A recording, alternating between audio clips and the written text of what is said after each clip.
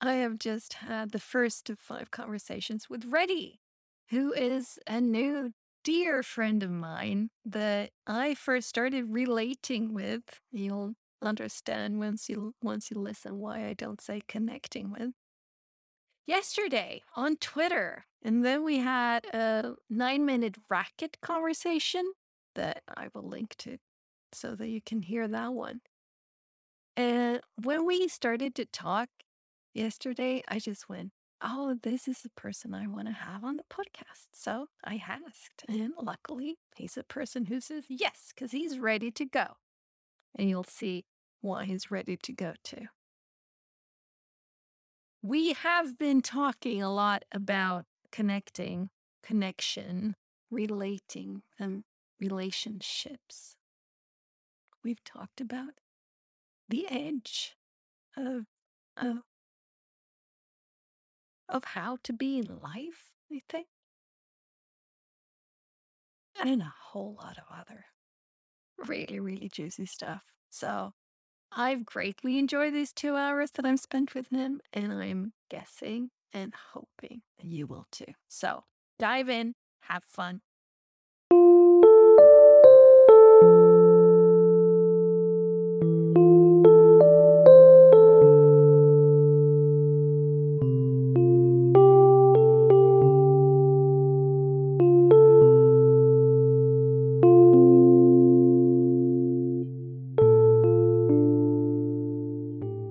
Hi, Hello. nice, So good to what's see what's you. what's in your cup? What's in your cup right now? In my cup is hot water, a piece of cinnamon bark, um, a piece, 3 little leaves of mint, dried mint leaves from the garden, actually, and maybe a piece of dried lemon peel. Oh, I love eating the peel of an orange. It's just something I just love. Like every time I eat an orange, I'm like digging into the peel more than I'm digging into the actual fruit inside. I don't know. It's just something I just love. I like that bitterness of oranges and bitter lemon. Have you heard of bitter lemon? It's almost as big as an orange, but it's bitter like a lemon. Nope. I think Oh, that's a new one for me. yeah, it's a very strange fruit. I haven't been able to get it even in India. It's like something it's just on in the rural areas near the villages. And so I've just been looking around. I just can't find it in any of the big stores and cities. So, but You'll it's have to just one of find those a things. rural area Yeah. to source it Yes. from, right? Yeah. Yeah. So, do I call you Reddy or do I call you Ritesh? Well, ready is what I'm just like tripping on because it's just one of those things that it gets me ready as well. Like every time someone says ready, I'm like, yeah. It gets me all Perfect. pumped up. And I was curious about this whole pseudonymous thing as well. When I started off, there's this thing about even before Web3 took off in the last few months, but even before that, I was curious about this whole idea of a pseudonymous economy. And I was curious about how people have identities. Like in the past on the internet, in the times of ICQ, it was just like, you could be completely anonymous. You were just a string of letters and numbers. And then now, once Facebook came in, everyone had their real names and real identities, whatever real means. And so I was just curious about what happens when people have pseudonymous identities, which are So, not what's this really. pseudonymous? It's like pseudonym. Yeah, Um, exactly. mm. So, I what think it have was Balaji you? who made this famous. Yeah, I think yeah. he So, tweeted so, about it for a bit. so, what insights have you gotten around that, if I any? like the idea. Yeah, actually, I like the idea of being, there's always this whole idea of being mysterious. It just adds this element like, who is this guy and who is this person? So you're curious, it draws people in. It also pushes some people away because then they don't know who you are. They don't have a backstory. They don't have something to relate with. But I'm also curious about how people draw conclusions on the basis of, your name, your identity, your culture, your religion, your backstory, where you're from, where you are in right now. All of these build a certain picture, which is something that people need as adults. right? Because it's so hard to trust each other without having that backstory to everything. And this is something that I keep thinking about in terms of a playground, right? Like when you see kids in the playground, they just walk up to each other and they say, like, okay, hey, you want to play with me? Right? It's just as simple as that. Nobody's asking, hey, so where did you come from? What's your mom and How dad long have you been doing? here? Yes, yes. Uh-huh. So like it's something I did once on a Zoom call. Like we had a bunch of people on Zoom call, and I said, "Hey, so what we're gonna do is we're not gonna introduce ourselves, but we're gonna introduce each other, despite the fact that you have no idea who the other person is, because it's a room full of strangers." And so we actually had people introducing each other with something completely made up, entirely made up, and it was so much more fun. So I'm really enjoying this idea. And that thing of introducing each other with entirely made up stories or names or personas also can be extremely free. Like, wow. And I mean, you can see that in kids who, there's kids in school who don't really fare well, or for that matter, if they fare well, but I'm the goofy one, or I'm the sports person, or Yes. whatever. And then sometimes if you have a shift where you move, you go to a new school, all of a sudden I'm free to kind of step into a new persona, step into a new way of being me in the world, because a lot of I mean, especially I think a lot of the kids who don't do very well in school, not because of them, are the ones who the teachers and the school staff know with bunny Mm. ears that they're the messy ones. The ones who can't sit still, the ones who'll never shut up, the ones who, because they come to school, they look at them and go, oh no, it's him again.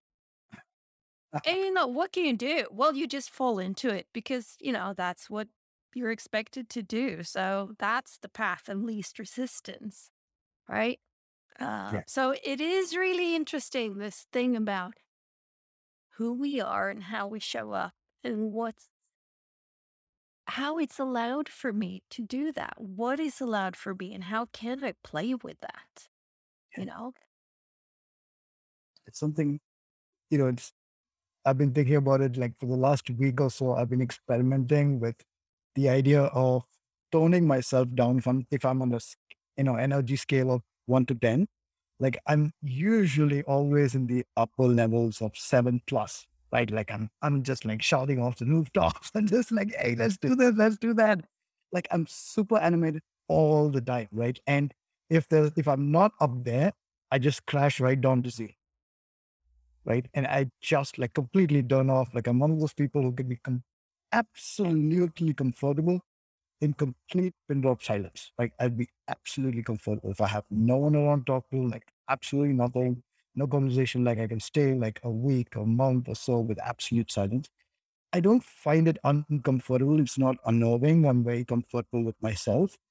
But I realized that anywhere between 1 to 7, 1 to 5, like five is a baseline, right? But like I'm never at my baseline. I'm always like on the surface. So I've been trying this out. And, as part of this ultra speaking experience where we, just using the medium of speech to explore different facets of ourselves, right? Through speaking, through allowing the inner self to just reveal itself through just words without thinking of it as public speaking or learning to speak better. And over there, they suggested this exercise that what if you had to scale your energy down in just speech, right? But I took it a step further and I dragged it back into every aspect of my life. I've been trying to speak softer. I've been moving. I've been literally actually moving slower. Been there, done that. Oh, wow. How does it feel? Like, are you naturally a higher level individual or a lower level individual? I am I am naturally, I'm not sure I'm quite as bouncy as you, but not far off, I would say. Um, and I'm quick, Mm, I'm quick mm, brain, quick grasp, quick write, quick getting things. I'm quick and talk fast, etc. And then when I started to really, really know myself and um, like having come 10 years in on that journey, that's a journey that started some 20 plus years ago. So 10 years ago, I started to discover and notice that I was slowing down. So I speak slower.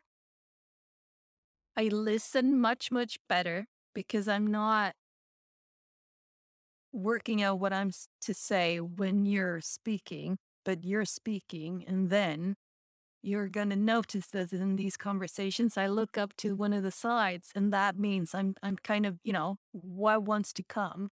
So I'm much more silence and I move slower. I walk slower. And I do a lot, or no, I don't do a lot, but I do coaching. And if people are here in my area, we do coach walks. So I live next to a recreational area, so we do walks in nature, which is just magnificent because Wow. it's hard to stay stuck mentally if you're moving physically. Yes, But yes. starting that journey, I started to train as a coach um, in 2011. I was a fast walker. So we were walking fast, it's like, this is great because here you're getting sort of mental, assistant coaching and you're getting a physical exercise at the same time, right? Mm. And then I started as I started to slow down, I would let the client's pace be what set the pace, which often meant walking fast is, because you need to be effective and productive and make the most of this hour of walking, right? And for the past, I don't know, 5 years or so, I'm the one setting the pace and I go slow. Nice. And I have clients at the start, they're like 3 feet ahead of me and they're like walking and I'm just chill, and I don't say anything. I just Mhm. don't fall in step with them. Mm. We do slow because I think that in and of itself, in the society we live in, that in and of itself is tankespjärn. Wait, she's not maximizing the physical benefits that we can get from this hour of walking. And I'm going, actually, we are because we need slow movements much more than what we're getting. Mm. So it's really, really good for you to do slow walking. Um, so it's been, Yeah. for me, it's been a very, very interesting journey to kind of observe myself as I slow down to the speed of life, which is what I, look at it. Um, I like that. The speed of life, like that's such a, like, what is the speed of life? It's such a, it's an incredible thing, right? It's just something that just struck me. Like, we look at things and like a waterfall is really fast, a typhoon, a cyclone is really fast, right? But majority of the times, nature's got this gentle, lilting pace, right? Streams and rivers are flowing at a gentle pace. Leaves are unfolding, falling down at a gentle pace. Animals are only fast when they're running for their lives or running to hunt and take another one's life. The rest of the time, they're just lounging, chill. chilling. Yeah. Yep. And look at the tectonic plates. They are Yeah. not fast, Oh. you know? So there's earth time. Um, that is something completely different than Yeah. kind of the speed of modern man, you know? It's like we are doing something really, really that I think is, it's detrimental in a lot of ways, I think. We see a lot of people who aren't well, who aren't,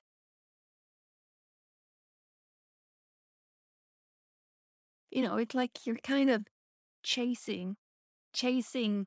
away from yourself in a way, Yeah. instead of just slow down, maybe even stop, you know, breathe, close your eyes, just be there. It's almost like it's harder for people to do that, right? And you slow down, stay there.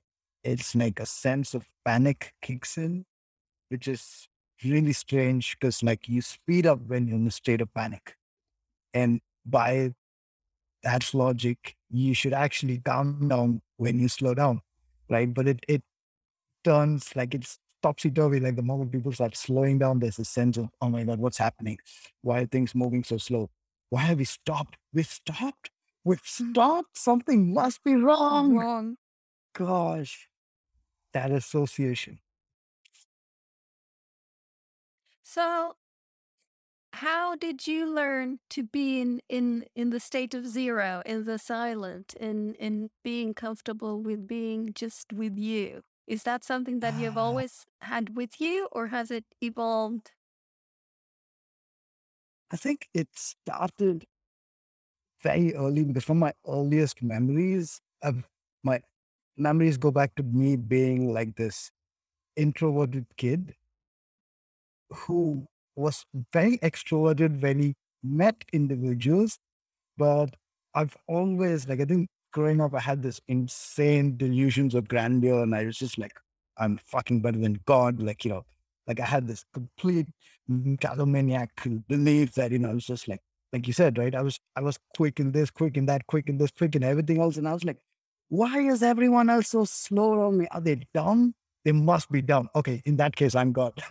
It's just like, I just went from one, with this complete jump of a conclusion. And, when you're actually feeling that quickness, when you're feeling like everyone's behind you and there's nowhere to go and like you're all alone up front, that you just get comfortable being alone, right? There's a sense of it's lonely at the top sort of thing. I won't say I was at the top. I was actually a bottom ender. Like I think I actually was always at the back of the classroom. I was the worst student. And I didn't want to study. It was just complete refusal to abide by school rules, by Yes. classroom rules. I was just that rebel kid. And even by that logic, I had to be alone. Like there were a few bunch of other rebels who I would hang out with, but then the number was always lesser than the mainstream, right? It's an entire space. And eventually I jumped into drugs at a very early age. And by virtue of that, I started spending more time alone as well, right? So I would, and even if I was with people, once I was high, I was in my own head. I was lost in my own head or out of my own head, whichever way you look at it. But I was always having the sense that, there's me, there's the world, there's the universe. And so it was me, me, me, me. And everyone else around me was slotted as part of the world, right? And anything that was outside of this world in terms of experiences, mind altering, mood altering experiences, was out of this world. So it was just these three stages of engagement, and that one stage of engagement that was always there with me was me, myself, my thoughts, my beliefs, myself. Getting more comfortable spending time there. At some point, I'd even left home very early. I think I left when I was like 16. And then I was living alone. I had no clue where I was. I was just on the run. I was hitchhiking across the country and, completely going off the reservation. I was just living crazy. And I didn't have friends, or I would just be making friends on the fly. And then, the next week before I knew it, I would be in a new city, new place, new complete environment where I had to make new friends. Right. So the only constant that remained in my life was me. So I just got comfortable being with myself. And even today, I'm my own best friend. Like as it's people look at it as selfish, and I definitely agree. I'm very selfish, and I think that's the first step towards being selfless. So I think like that's something that I have going for me, and I'm happy with it. And so I like being in the state where there's me, there's my thoughts, there's my ideas, and there's my actions, and there's my speech, what I'm saying out to the world. And I'm equally interested. Like it sounds very hard people to believe, or for me to sometimes believe that this is possible. How can a person who's so full of himself be open to other individuals, to their thoughts, their speech, their actions, and having this interaction between these two? But I really think it's possible, and that's what I'm trying to do. That's why I'm constantly trying to make conversations with people online, offline. I'm just one of those people who could strike a conversation with a random stranger in the middle of nowhere. And to the extent they'd be like, "All right, can we stop talking now?" I'll be like, "All right." Yeah, that's me. Mm. So I have this, I mean, if you live in India, you come from a very much more collective society than I do over here in Sweden, whereas like individualism and Sweden is like on this world values scale, we are up in the corner, we are so odd. Um, but for me, this whole like the individual and the collective, I think that we're thinking about that in a skewed way, where for me, give me a strong individual any day, someone who knows themselves, their strengths and their weaknesses, who's not afraid of himself, who's not afraid to say, it was me, I did it, whether it be good or bad, Yeah, Uh, yeah, give me one of those, because that's what makes the collective stronger, you know? Because I'm not the purpose of being a strong, with bunny ears again, call it whatever you want, but knowing myself and kind of that's kind of whole maybe is a better mm, word. mm, I don't know. yeah, You know, the purpose of that is not for me, right? It's not so that I can step on everybody else who's weaker than me or below me or whatever. It's like the purpose of that is so that that means that when I come into contact with you or my community here around me or wherever I am the best me I can be for the us. yes. That's so beautiful. Like, I've always likened this to the idea of animals in the wild, right? Like when we look at the alpha, like this new definition of the alpha of the pack being this bully, this dominant creature who's just constantly like sitting like this king and everyone else is serving him.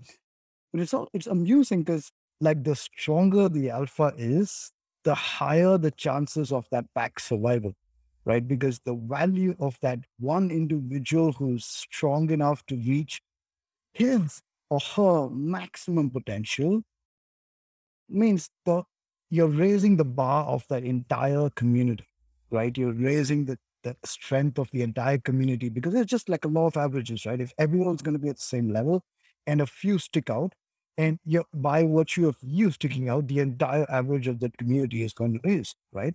And I feel like exactly like you said, it's each individual's purpose, if I could give it that word, to just reach one's maximum potential. Like, what is my maximum potential? Like, it doesn't have to be like I have to be up there, I have to be up here, like the modern scoring system, right? Like, what's your grade? Where are you at? What's your status? How much are you earning? What's it's not that, but it's whatever I am gifted with, whatever I'm born with, whatever talents I have, whatever I've discovered, whatever I found, whatever I've built for myself and the best of that. I could be a carpenter, but I could be the best of that. I could be a CEO, I could be the best of that. It doesn't matter.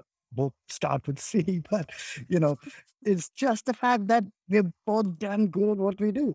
Right. And that's such an incredible feeling because like gives me so much joy to be amazing at what I do. Like I have this incredible sense of pride saying, hey, I make the best furniture in this part of town. Right. And it's even digging deeper, it's not the outcome. It's not whether other people agree that I'm making the best furniture. Is that when I'm making the furniture, I'm completely, the whole that you mentioned, right? I'm so completely at peace in harmony with myself, with with the way I'm working, with my movements, with my complete obsession with the task at hand, which, could dive into the whole mindfulness thing. You don't have to sit on a cushion and meditate on something to feel mindful. I could be making a stool and feel as mindful as a monk sitting in the Himalayas, right? It's that sense of diving into oneself and finding the best, like just allowing the best version of myself to just spring forth effortlessly, not by virtue of competition, like, oh, damn it, you're trying to get better than me. All right, let's see what I'm going to do. Like, that's a very, not a very comfortable way of doing it because I'm constantly watching over my back, right? Like, I'm constantly like, oh my God, someone's reaching, someone's trying to be a better carpenter than me. Gosh, I have to do something better, right? I just feel like competition doesn't bring out the best in people. Like there's this constant belief that if you want to bring out the best in yourself, you have to compete. You have to put yourself in the market. You have to be in the marketplace. You have to compete with each other. Like that's when you bring out the best in yourself. Uh-uh, don't think so. No, I agree with you. It's kind of scary how much we agree with each other. It's like, how can this be when we have known each other for all of 24 hours? You know, right? It's Yeah. like yesterday around noon or something, we started talking on a Twitter thread, and here we are. Um, but Oh, yeah. it's you speak to one of my favorite words is a word coined by Nyla Merchant. She speaks about the onlyness that only you have, that thing that only you bring to the table. And I just love that word uh, because it doesn't, it's like it doesn't have to be unique, you know? But it is that thing. It does have to, isn't the right word, but that which I bring to the table. Mm, only me can bring that.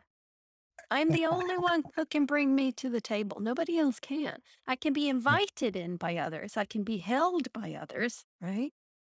But if I don't come, I'm not there.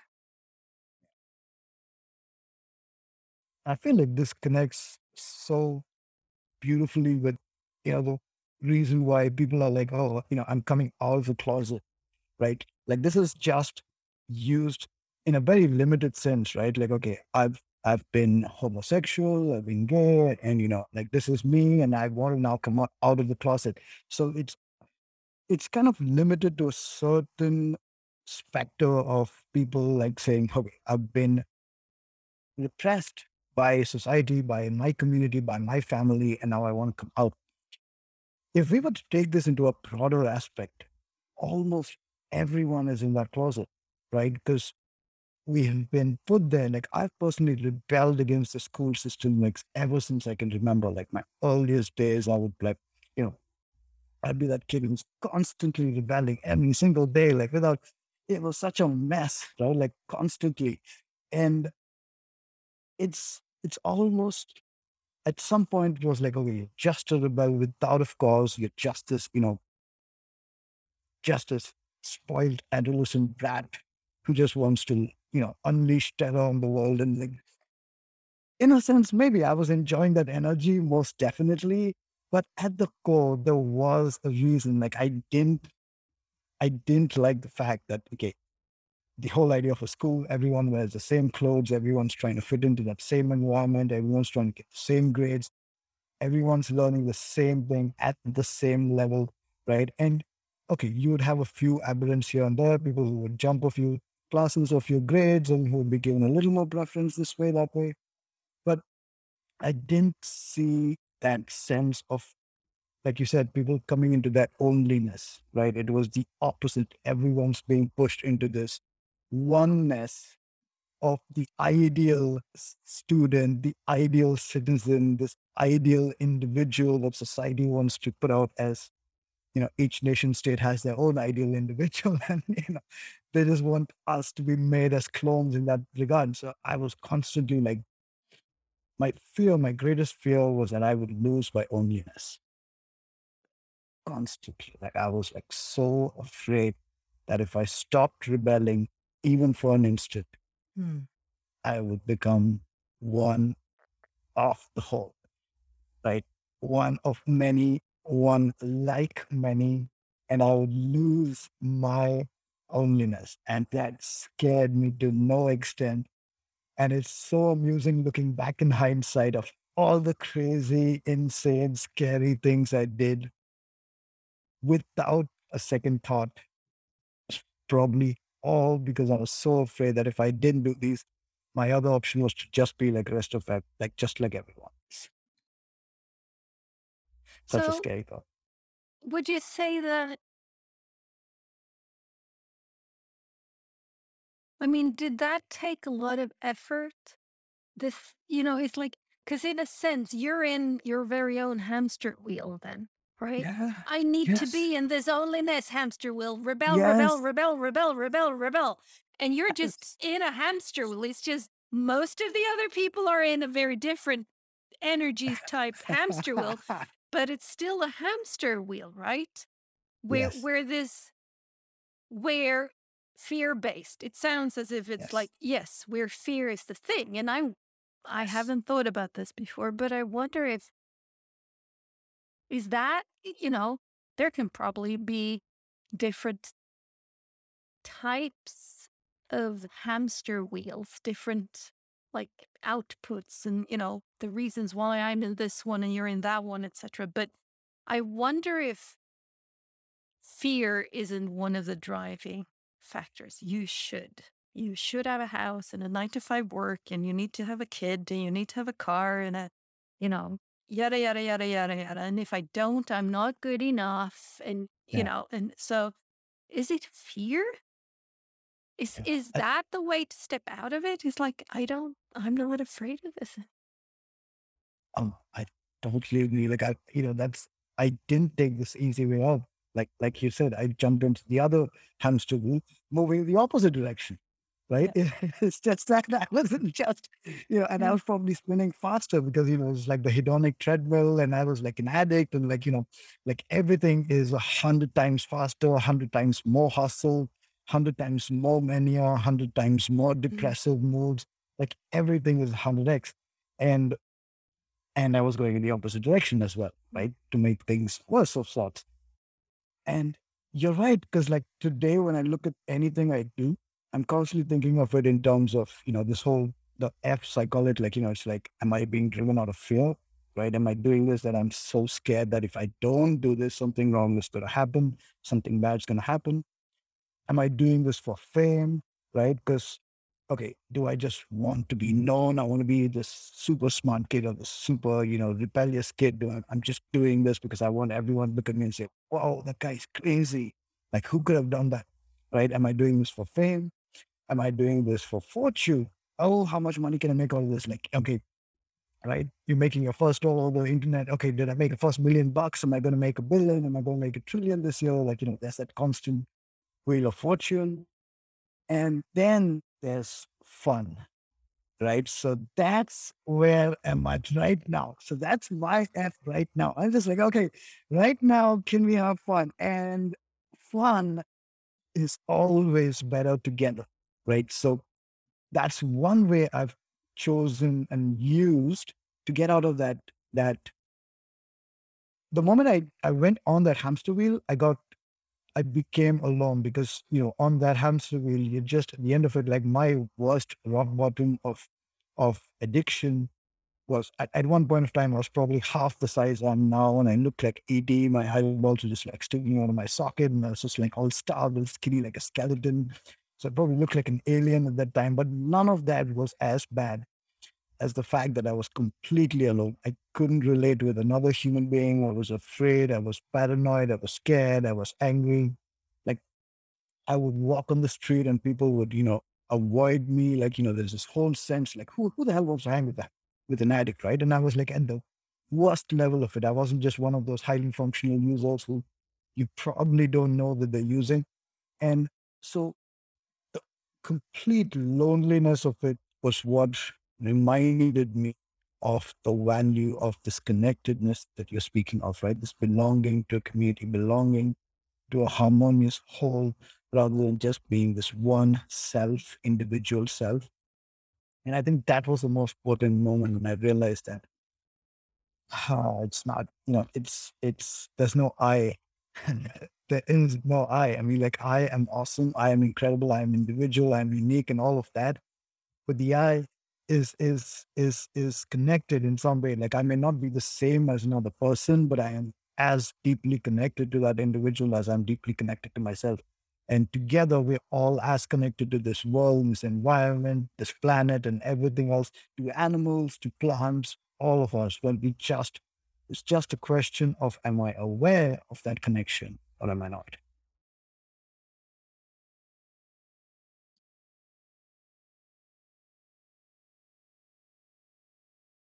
I like the fear, fame, fortune, fun scale.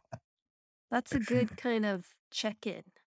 Mm, Oh, to kind of find the root or the intention, the driving yeah, force, right? yeah, yeah, Oh, yeah.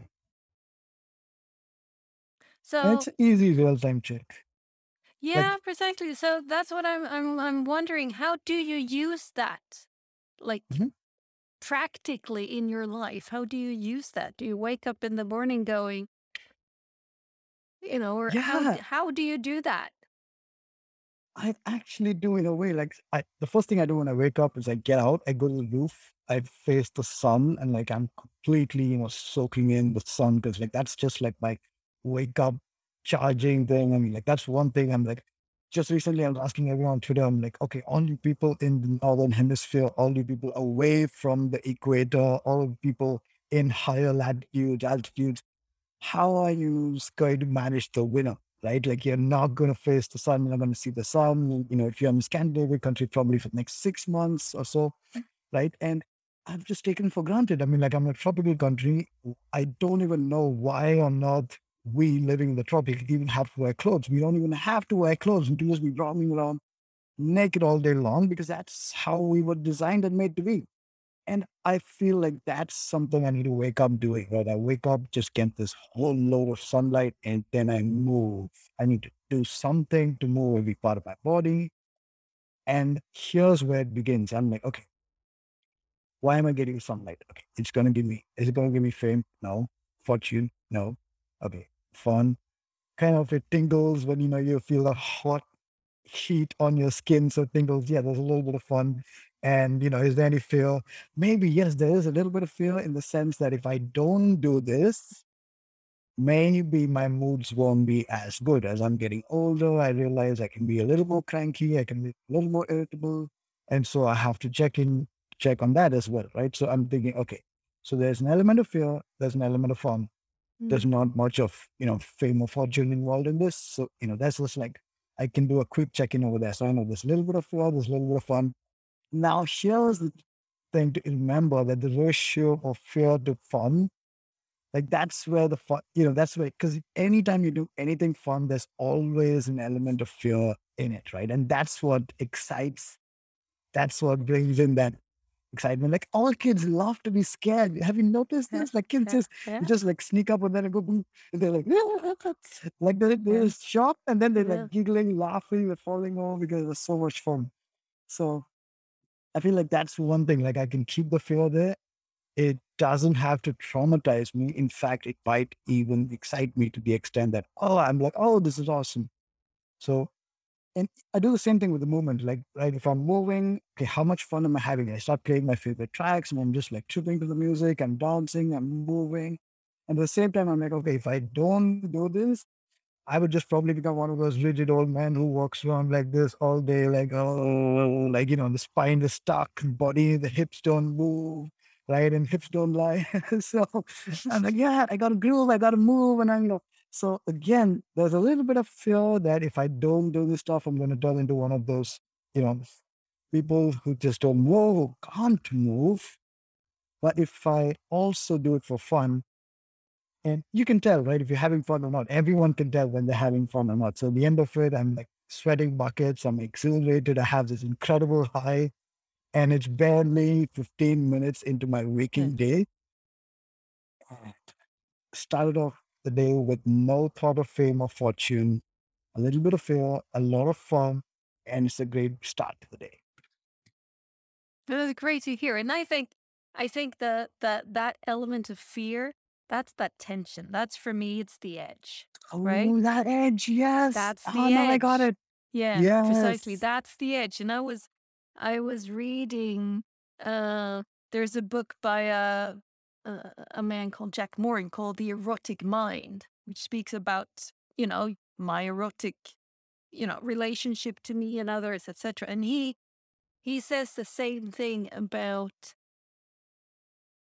he speaks a lot about shame in it, you know, because it's the same thing there, you know, Mm, mm. that little bit of, oh, we're being a little bit naughty here. We're not really supposed to, or can we do it in the open? Or, whatever. That edge can be really, really enlivening and invigorating, right? If it's Yes. too much, bam, it Yeah. knocks you down. You won't be able to move. You won't be able to do anything.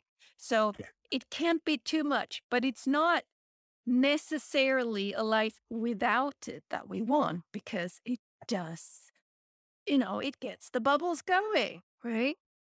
Um, so I'm all for that. And I think it is. I mean, there's a reason. I mean, we speak about the liminal place or Mhm, the liminal space, the mhm, the mhm. the boundaries, say forest and field, Yeah. or ocean and beach. Along along the edge there, you have twice as much at least life because you Yeah. have life both from the one and the other, and then they're commingling, and stuff happens. Yeah. Um, so the edges are interesting. It just you need to make sure that it's not too much edge because then you will Mm, cut yourself. You will hurt yourself in ways that yeah. are not good for you. Yeah. Um, that's a good reminder. Yeah. I love how this came back to the edge. I think it's like, because yesterday I was reading on the side and I was like, okay, this edge, we have to talk about the edge. We have to talk about the edge. And then I completely forgot all about it. And I was like, just like somewhere at the end of the conversation, like, oh, this is it. We reached where we wanted to be. Because I've spent my entire life on that edge. Like I've just been like constantly pushing, boundaries, constantly on that edge, constantly desperate. At that time, it was complete desperation to stay there. I didn't want to be in this side. I didn't want to be at that side. And, just constantly wanting to be on the edge of every space, right? There was this, is like you said, it is just like you will get cut. And, if you're on the edge, you will get cut. And it's just incredible because the other aspect I realized later on is that I was definitely hurting myself, no doubt, but I was also hurting everyone else around me, right? Everyone whose lives I touched, right? And it's incredible because I don't realize how much, because we only believe to an extent, or at least I definitely believe that the people whose lives I'm affecting are the ones I'm affecting directly, right? But then the more you draw inwards, you realize how powerful your influence is on the world in so many ways that you probably didn't think possible. And I was like, as I withdrew deeper inside, I started realizing how much of an influence I have, how much an individual's just mere presence in a space makes such a difference, right? Especially in a country like India growing up. Like we have almost 2 billion people here, right? There's no Just dearth of human beings over here. Yeah, and just think of the variety. There's just so many people, so many different kinds of people, and every few 100 kilometers is like a different culture, a different religion, a different kind of people, a different language, a different cuisine. Everything is so different, uniquely different. And because there's so many people, like it's easy, and I completely had taken for granted that the the connection to another live human being was something I'd forgotten or I'd taken for granted. I was like, there's always like, there's always people around. Like you need to, if I needed to find people, I could just, just find people just like that because it was harder to get away from people. It was harder I for me to know. get away from people. And but now I realize, it's like I can be in a room full of people, still be completely disconnected. I can be out in the wild, alone in the jungle, and still be deeply connected to every single plant, tree, squirrel, everything around me. And I'm right now in that space, that liminal space. I live in a city, but I'm in this whole COVID situation. I've been so isolated, and I've never missed a single moment of connectedness with the world. I haven't traveled outside, just made a few trips out now and then, but haven't been traveling around the city. I haven't been actually going out meeting people. And yet, like I haven't felt disconnected. Like I've been living with, I have a dozen cats, and that's a lot. You have a With- dozen cats? yes, yes. Whoa. I have one. So Oh, you're boy. the crazy cat man. Yes, I'm a crazy cat, man. Completely. 100%.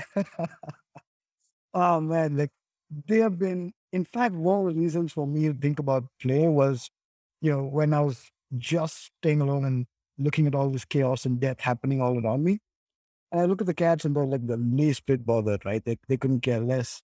They Mm. don't know the stats that this many people are dying of COVID across the world. Oh my God, what are we doing? Well, mankind is doomed. Oh my God, let's run to Mars. Nope. They're just playing, they're just relaxing, they're just rolling on the ground, wrestling with each other, playing silly games and chasing each other around the place. And that's when it struck me that, hey, if I really, I don't need to do anything more than this. And I would still be living a completely fruitful life, especially in this modern, the newest obsession these days seems to be that it's not just making fortune, but I need to live a life of purpose and meaning, right? And it's almost like I need to find purpose and meaning, and I'm just been completely ignoring that aspect and even laughing at it, mocking it, because I'm like, hey, the real purpose and meaning comes in only when we connect as a community, right? And if someone in that community needs me for a certain task, a need, a purpose, something of that, so that's when I fulfill my purpose towards the community. But if I'm trying to find my purpose by myself, it, it doesn't make sense because my purpose for what? For who? To satisfy myself? Like, it doesn't matter. I mean, like, I just need to survive, right? So, in that sense, as an individual, my only goal, my only purpose in life is to survive. If I'm part of a community, if I'm part of a larger whole, again, our purpose, our meaning is to survive. And towards that goal, what can I do to contribute towards the survival of the group and community? Right. And in most cultures, it's as simple as just spawning progeny, right? Okay, you and me hook up and then we spawn a few brats and then, oh, we've done our bit for the community. Oh, look, we added numbers to the tribe. So there you go. We did our bit, right? It's as simple as that. But, it's like that's a base layer, but maybe I can play with something more fun, more, interesting. And that's not somewhere I need to just stay with if I'm curious to explore more beyond just fulfilling that base level purpose and meaning, which says, hey, increase the rate of survival of your tribe by increasing numbers. And I for one, want to rise beyond that level, but at the same time, I don't want to come up with my own unique identity as purpose, as a sense of purpose or meaning that I want to strive towards. I'm just going to keep it open as of now. Let's see what comes up. If at some point of time there's a certain need for an individual like me, I'll show up Mm. and I'll do what needs to be done. Until then, I'm not actively searching for purpose and meaning in my life. Oh, this is so interesting. I did a I did a creative morning session May of last year or June of last year, 2020, on purpose. Uh which was very, very fun. And I was just riffing it basically. But I do have a very strong sense of the purpose of me or the meaning of my life that came to me, let's say it must be 11, 12, 13 years ago, something like that, when I woke up in the middle of the night and Wow. just bam, I went downstairs, I lit a candle, I took a piece of paper and pen, and I was just writing. And for me, it boils down to I want to make a positive imprint. So you could flip that and say, I want to be of service to my community, right? Because that's what it is. And that has, it's like I had a perfectly good life before that. I've had a perfectly good life after that. And it's with me. It's very much a sense of how I am in the world, how I show up on Twitter or social media, or how I am when I'm interacting with coach clients or my kids, or, it's like, it's very with me, not in a you have to, but how can I Yeah. rather? Yeah. Um, and it can be, it's like you're checking on the 4 F's. It's like Hmm. it's a way to check in. Am I contributing now? Is this a value? So I don't share a lot of, oh my God, the world is falling apart and COVID is this bad and that thing and this happened and oh, how horrible this is. I don't spread that on. I don't share that. Enough people do that. I don't also have to add because that's not how I believe that I can make a positive imprint.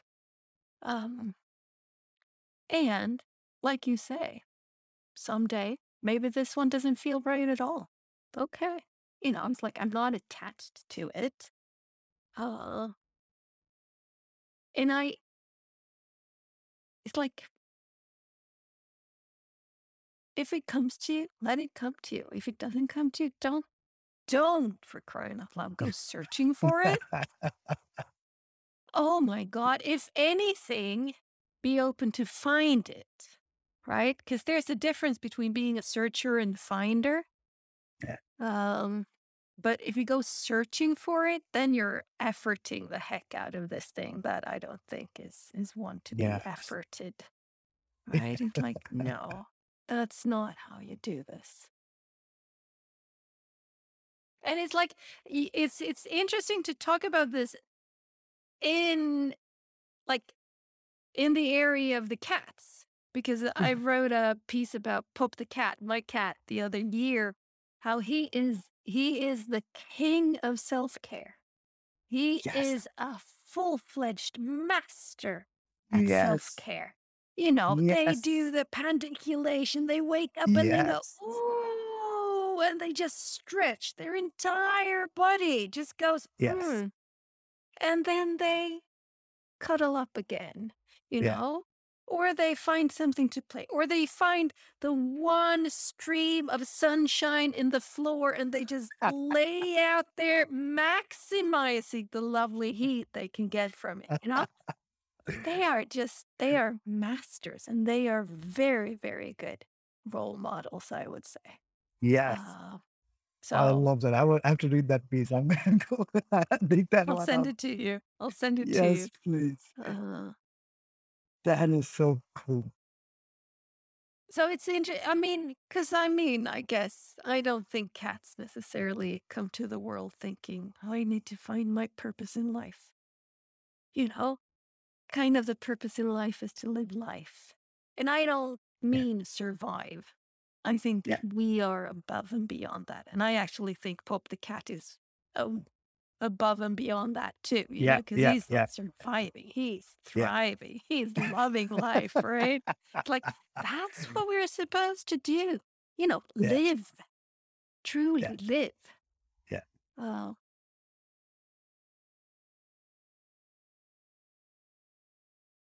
I love how we brought pandiculation because I think that is such an incredible because I've been observing.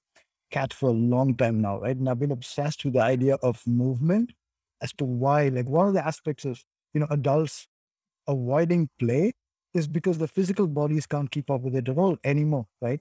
Like even elite sportsmen and athletes are specialists. A runner is only going to run, even runners like a marathon runner is only going to run long distance, and Usain Bolt is only going to run 100 meters, right? You flip the roles and they're like, like all out of shape completely, right? And a swimmer can't play basketball, and a basketball player can't do a pole vault. Like, whereas if you look at animals, like look at my cats especially, like if I scare them, they just suddenly bolt or lose it Yeah, up they the jump tree on something. 2 Yeah, meters in the air into yeah, another room and twist in the air, landing, watching you. And you yeah, go, yeah. how? How is that possible? Right? From nothing to being, Yes. you know, they're amazing. Oh, I that's what I want. Like it's like it's a little lusty, it's a lot lusty, I guess, because I want that freedom of movement. I want that ease. It's more about the ease. It's not the that incredible athletic ability that I'm obsessed about. It's just the ease. Like they're not going to warm up. Like even if I meet an old athlete, if I say, "Hey, would you like run for me or do something and show me what you did back when you were younger?" They'll be like, "Oh, this is going to take a few months of training. This is going to take a few weeks of prep, and this is going to take a few hours of warm up before I can do this." But you do that to a cat, and before you know it, they're just like incredible. And like some of my cats, like when they're pregnant, they got like 5 little kittens in the belly and they're still climbing up trees. How is that possible? Like you ask a bodybuilder or weightlifter to lift something and he's going to be like, "Oh, I need absolute silence in the crowd. Everyone give me a moment." And like, yeah, smelling salts and get all ready. And like, okay, everyone calm down, no noises. Now I get to be in the zone. Like, it takes so much effort. Like that's the effort. That's what you're talking about, That's right? the Effort for efforting. everything. Yes. It's not just the effort of lifting the weight, it's the effort of getting ready to lift the weight. Like incredible. But this mother of 5 little kittens, carrying them inside of her, she just hears a sound and she's up the tree in a jiffy, like all of a sudden. So imagine that if I ask a weightlifter, "Can you carry that?" "Okay, you lifted that? Awesome. Now carry that and climb up a tree." She's going to be like, "That's," but it's not that I'm, aiming for this sort of cat-like reflexes, but I want that ease. I definitely think I want that ease when I'm like way past my, my twilight years and I'm just on the edge of, heading towards death. I still want to be able to move. I still want to be able to do the things that I'd like to do. Squat down on the ground, roll around a little bit. Essentially do those things that the cat just does lazily and the whole thing. Cats don't warm up, animals don't warm up, but they do pandiclate and they do that 100 times a day. That every time, every single muscle in their body Yes. just stretches, right? And I feel like that's those literal moments of, how do I say, slightest bit of effort makes a world of difference, right? And that's how, in my head, I've just been constantly thinking of, I think of it as good, bad, and ugly energy. It's like if I'm really struggling, I call that ugly energy. If I'm working hard, I call that bad energy. And if I'm just like lazily doing stuff or, playing around with things and they get done, I call that good energy. Right. And so I'm like always very like, okay, I need to do this. Okay, cool. So if I can do it just by playing the fool and getting things done, awesome. Like that's good energy. Great job. Excellent. I feel good about it. If I had to work a little bit harder, I'll be like, okay, Yeah. I had to put a little bit of work in that. So it's kind of bad energy, but it's not really ugly. But if I had to like burn the midnight oil and stay up, scratch my head and think, "Oh my God, we have to do this. How do we fix this?" Now I'm bordering on that space. And like I just took Pareto's principle and I just turned that into my own ratio. So in my life, I can spend 80% of the time with good energy. Like that's how it could be my life, it could be my day. 80% of it has to be good energy. 18% of it could be bad energy, right? If I really need to get things done, oh my God, like, taxes need to be paid and things like Yeah. that. That's Yeah. work. Yeah. Okay. I could give 18% of my day to that. 2%, no more than 2% a day goes to ugly energy. Like if I have an accident and something needs to happen, I need to take care of this on a war footing, I need to handle this now, it needs to be done now with all my resources maximized Mhm. towards that one singular goal. Okay. But like that shouldn't be more than 2% of my day or my week or my month or my life in general. So like this is I've just given myself this crazy scale that I constantly keep playing with. Anything from writing a book, okay, 80% of the time I can be having fun. 18% of the time can be boring and terrible, like editing and stuff like that. 2% of the time I could be like really, oh my God, I need to get this done before the next 35 minutes. Or I'm not gonna get this done. That's okay. Like that's a ratio I've given myself. And I feel like that's a nice space. I know when I'm doing how good I'm doing in life. Like when someone asks you, how are you doing? I actually think about this. How am I doing? I mean, like this energy scale is what I think of before saying, I'm good and You're good, bad, or bad, ugly. ugly. I'm really ugly today. Yeah. That's great though, because I think this is one of the things. I don't know. I've written a number of pieces on this efforting, from the sweat of our brow. It's just no. It's like Yeah. we are not built for this. No life is built for that. I would say not even ant life and bee life is built for that, even though maybe they don't agree with me. But it's like, it is not, we're not supposed to do ugly energy, you know? And you look around, there's probably a lot of people who have flipped those numbers. So it's 2% good, Yes. 18% same number, 18% of the bad, and then it's 80% ugly energy. And I'm going, is it a wonder that people aren't well? Uh, Right?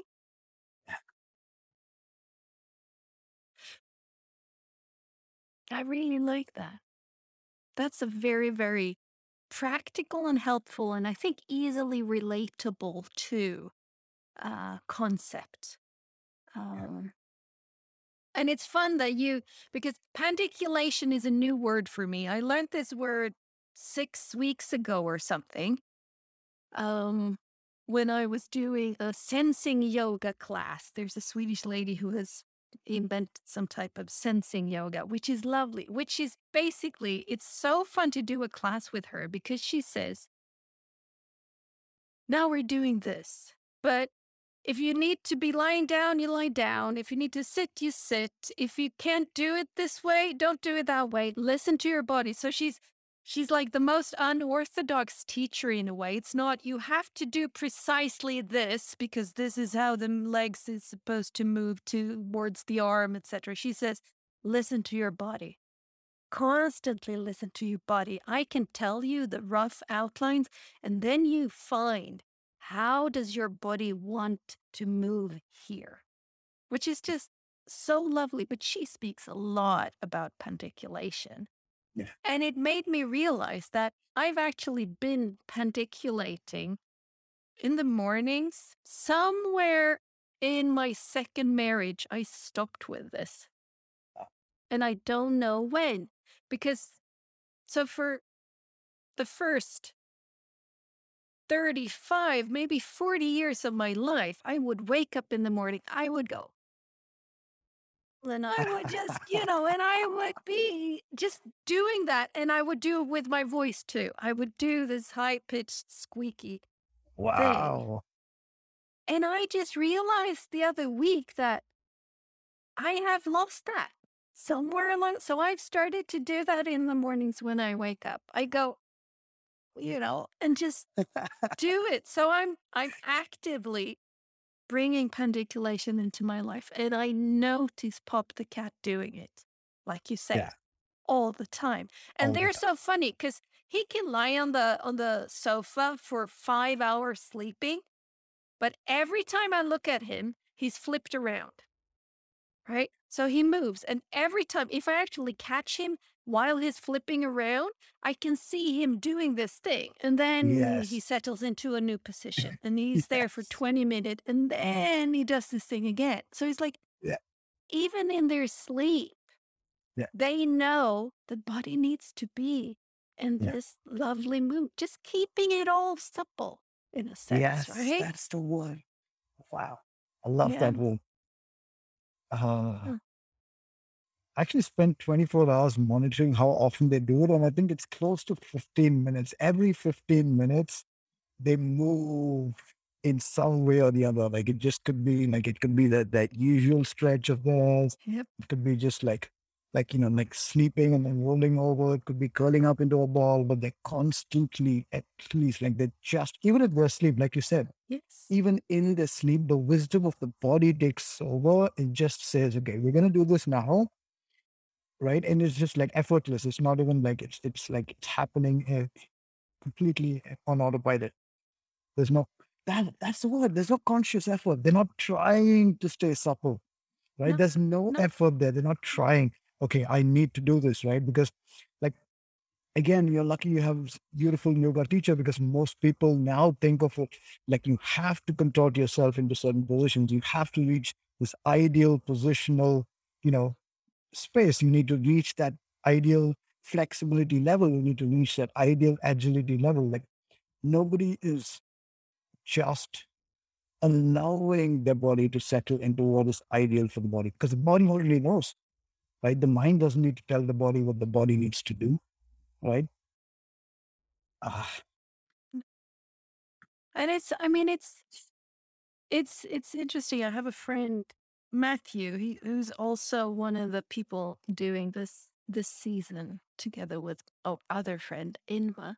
He speaks a lot about um he knows a lot about the nervous system and stuff like that and the vagus nerve and all of these things and the polyvagal theory, etc. But I think it was him saying this thing about proprioception, about knowing where our body is and where it ends.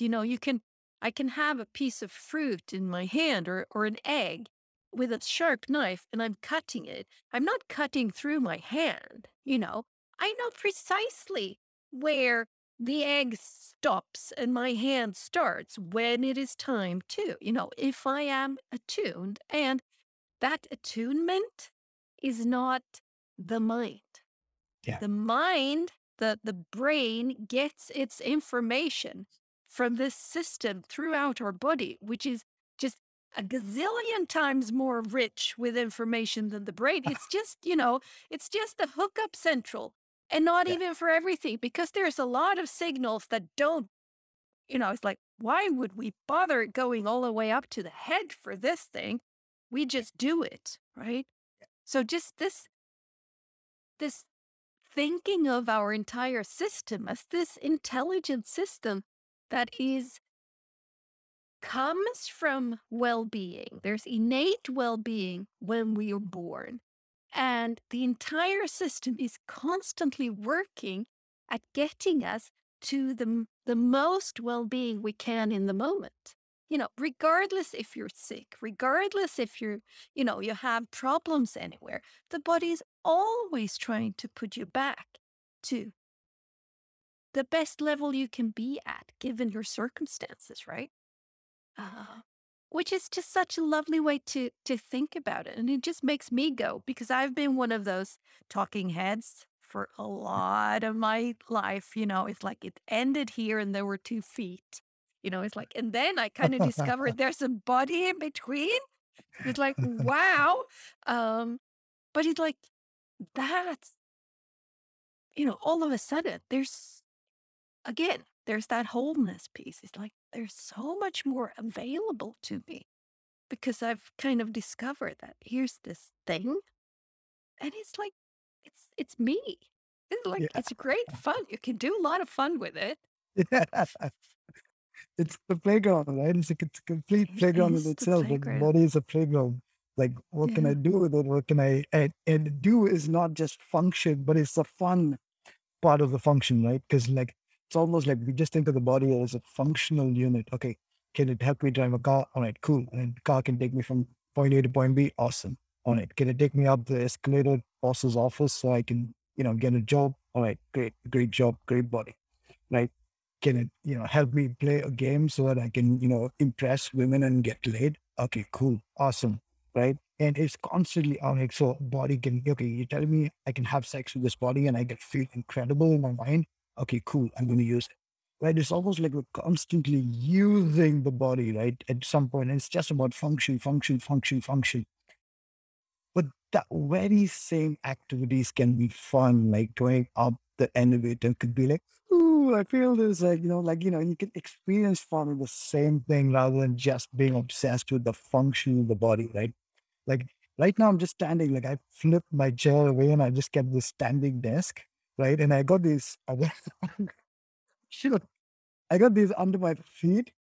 And that was like, little trampolines, like, so I'm literally standing on them right now, and I'm like, I can actually like just like bouncing on them, like my weight keeps shifting, and this is just and those little projectiles keep like just like a foot massage of sorts, and I just feel so comfortable. Like I feel like that sense of movement. Otherwise, like if I'm stuck in a chair, I start feeling rigid, and then slowly I can start feeling the tension in my neck, my shoulders, my back, and then I'm just like, oh damn it, now I need a day to unwind from that. But this is like the easiest hack ever because like I'm standing, so I all the bad posture that comes from sitting in a chair or in a bad chair, and then I can go in, that just goes into a complete different level. And now I can stand, but at the same time, from standing on hard wood or hard floor, that hurts my body too, because we weren't meant to stand on hard objects, right? We were meant to go on in the wild, on soft earth, on plants, on anything that was soft. They had some give, it had some play, but not the hard surfaces that we are built on. And now by adding this layer of softness, I have this sense of, feeling that there's a sense of being welcomed by the earth, right? Because I'm falling in and out like with this bounciness. So all of this is just something that I probably put in a lot of effort into thinking, right? I put a lot of effort in thinking. But it's just a bunch of little things that I found on Amazon. I got it over, and now it's been like my staple thing. Like I never get in front of my desk without those under my feet. And I don't have a chair, never use a chair. If I have to sit, then I squat Of on my course. haunches because I'm just trying to revive myself. And I'm one of those people who's not flexible at all, right? So I had to like slowly build that flexibility and just to the state where I can rest in that position, right? I don't want to like have some sort of a perfectly light body and I don't want to reach extreme levels of agility and flexibility.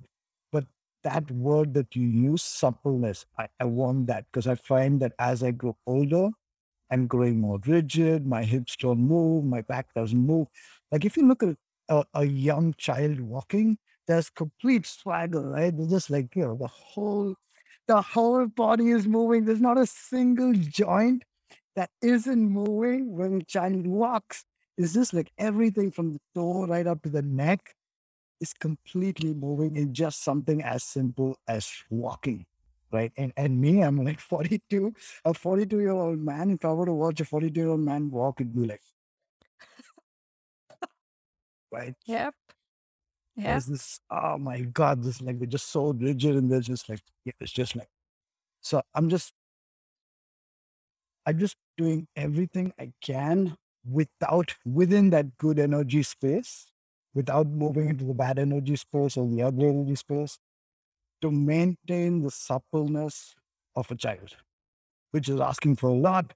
But I feel like as long as I stay within the good energy space, even if I get like, just a bare minimum, that's still a lot better than what would happen if I will just If let you my body weren't. Mm. get stuck. Mm. It's so lovely to hear you say this because I've been I've been I've been in barefoot shoes since 2014.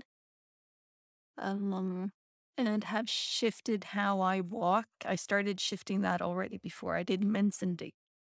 therapy or whatever you call it, and kind of, started to look at that. And so I've shifted how I walk.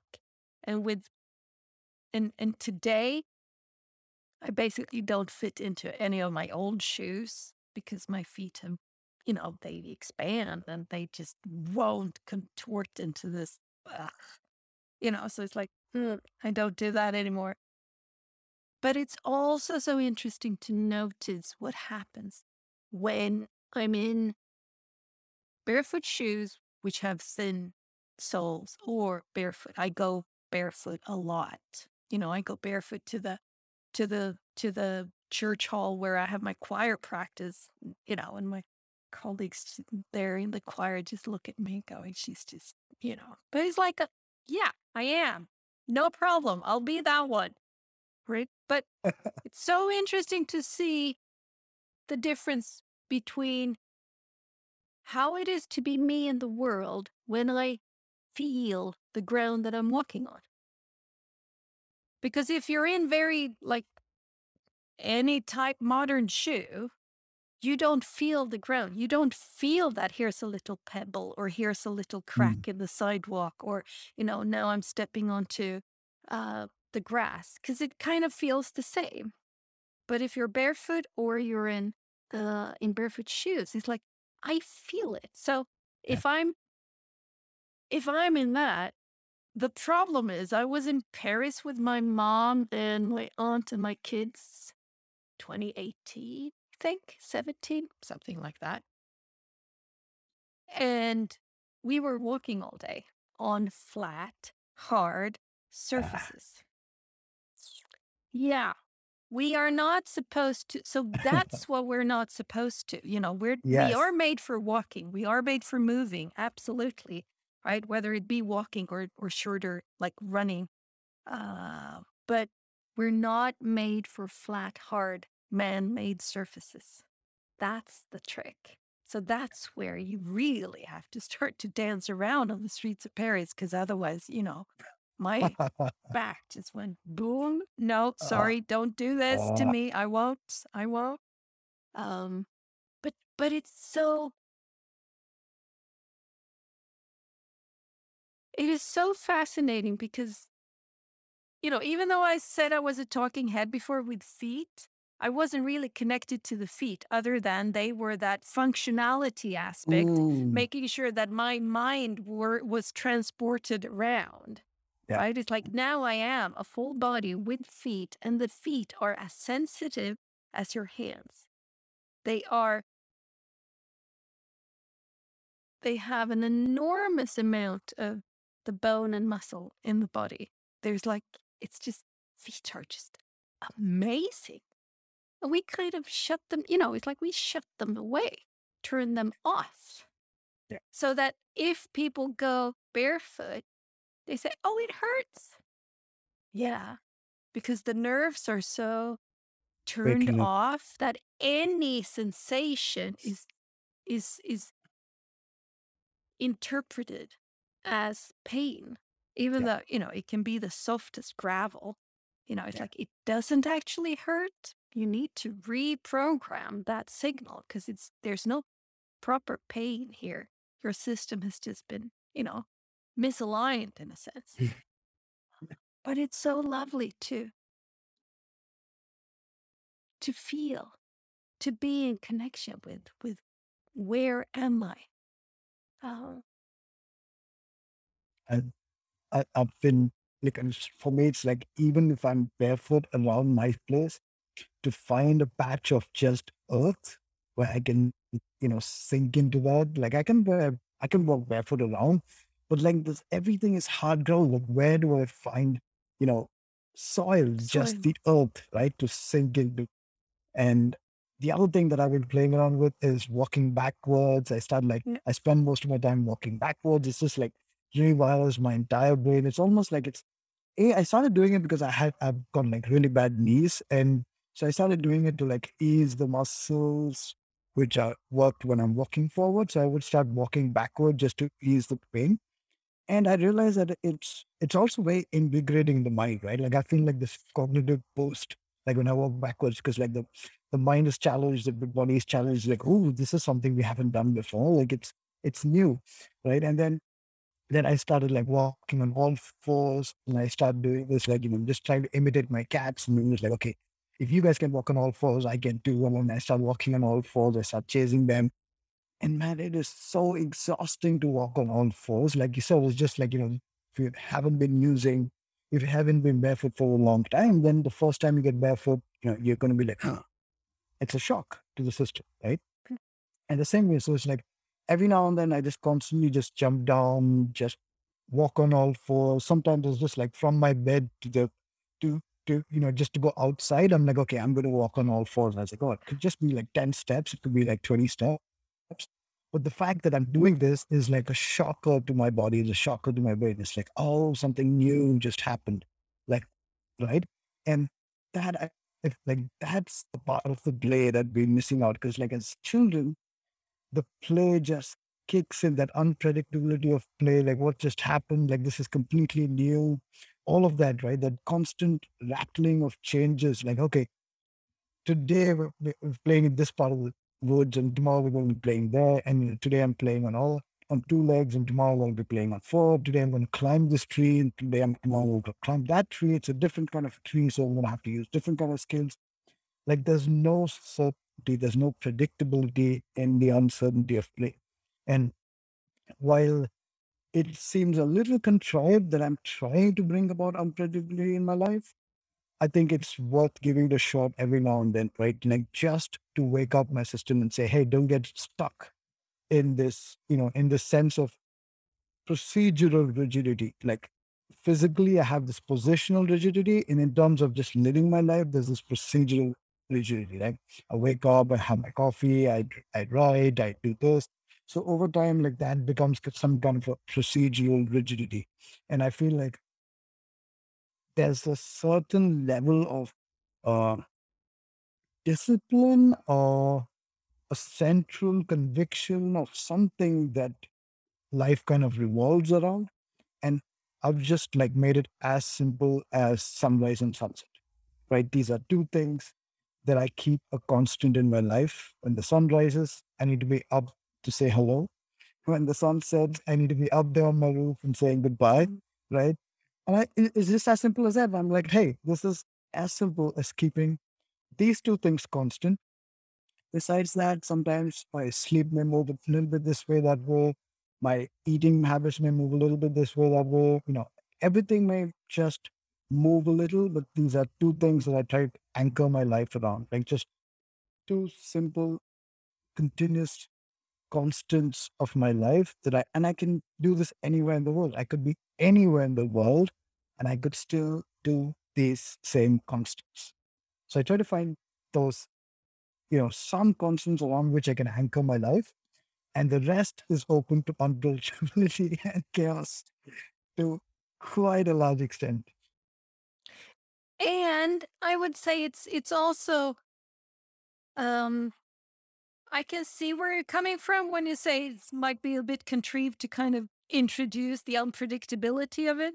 But I also think that it is kind of a way to deprogram or reprogram ourselves, right? So that in 10 years, maybe you don't need to do that because you are so attuned to the intuitive sense of, like the cat that moves and pendiculates every 15 minutes in their sleep, Yeah. because you have reawakened,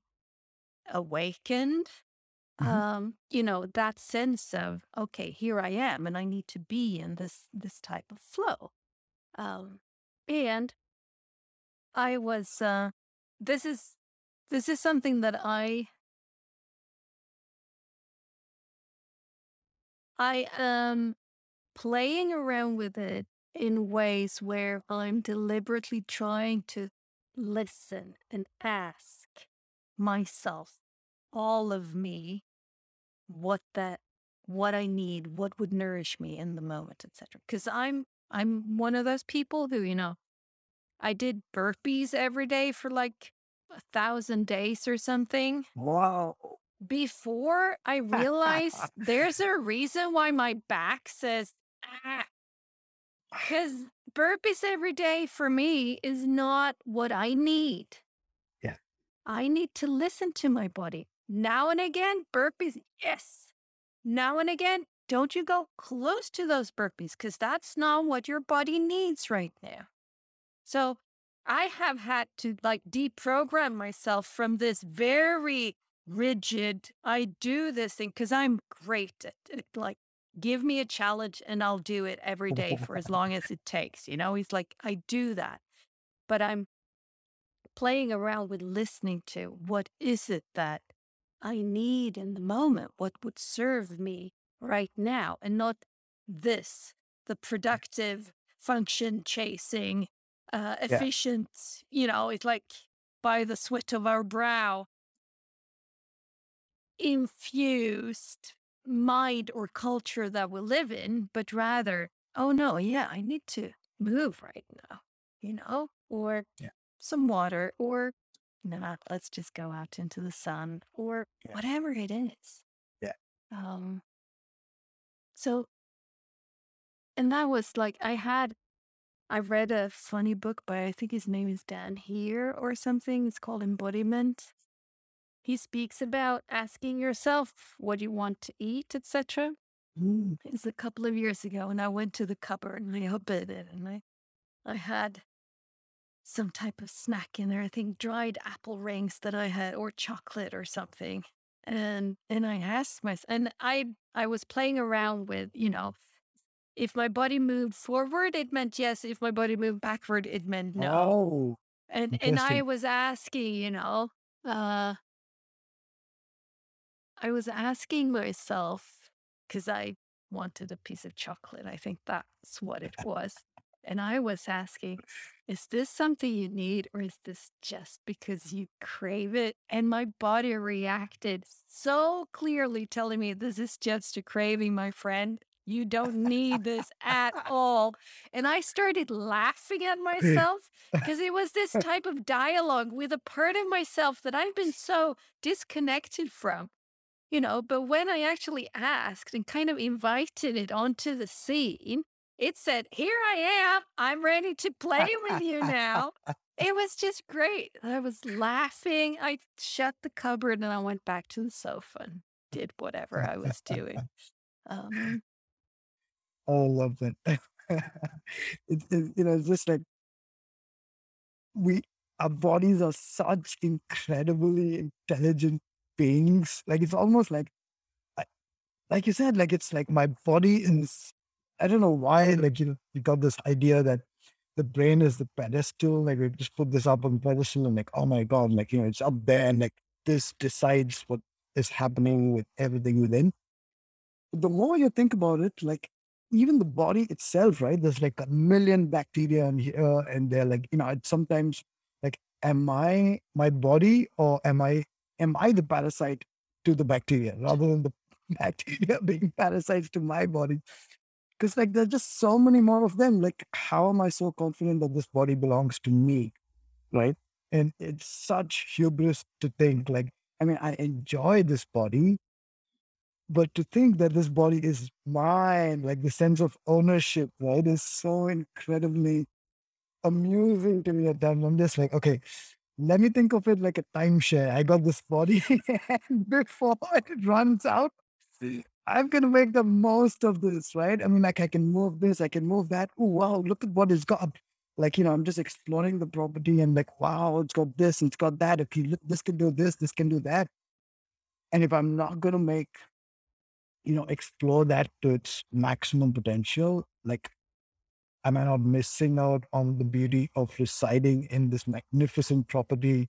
Like, yeah. okay, like everyone would imagine this house like in Miami, you have this incredible property, it's like spread over acres, it's got 10 different suites, it's got like 4 different heated swimming pools, and if you're just going to stay cooped up in one room sniffing coke all day long, like you're missing out on the fun of living in a mansion, right? And like that's how I feel with my body. If I'm like constantly obsessed with like this intellectual stimulation that I get from, like constantly cognitively masturbating on the internet, reading books, and like everything is up here, up here, up here.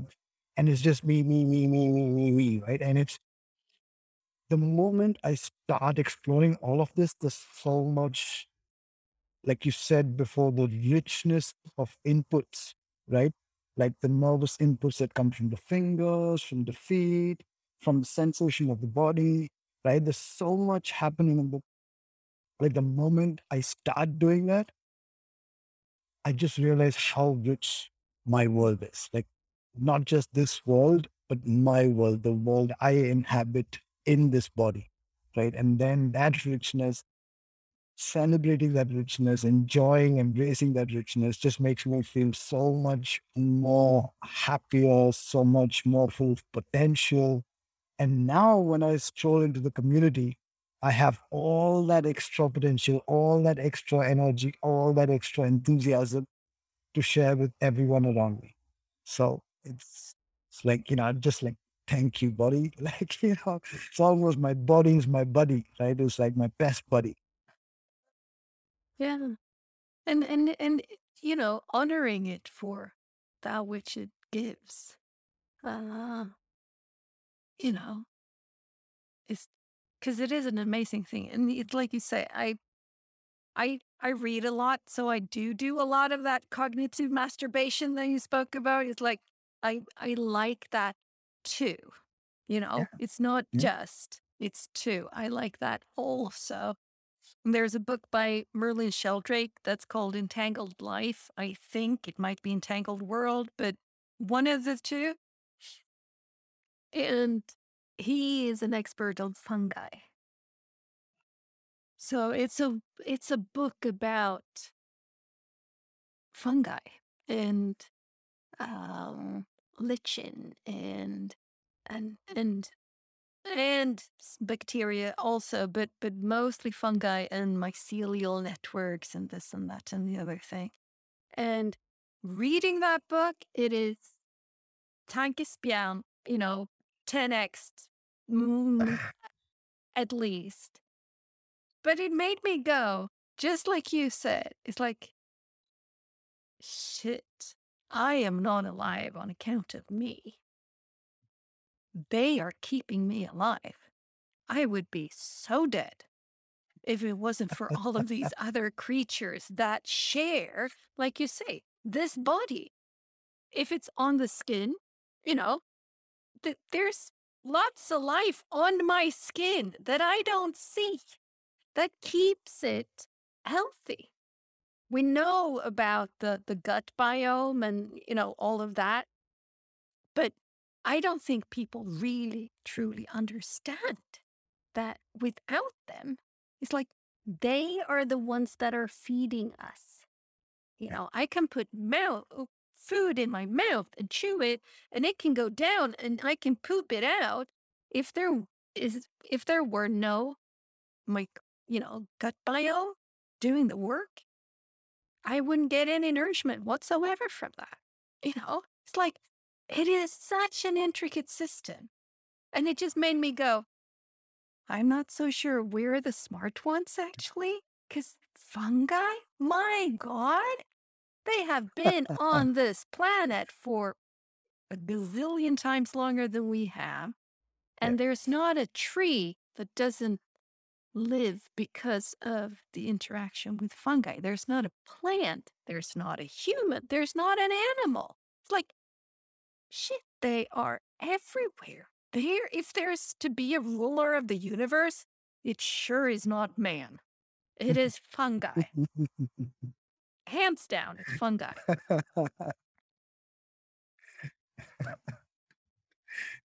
And that's why we're playing, because we're trying to be fun guys.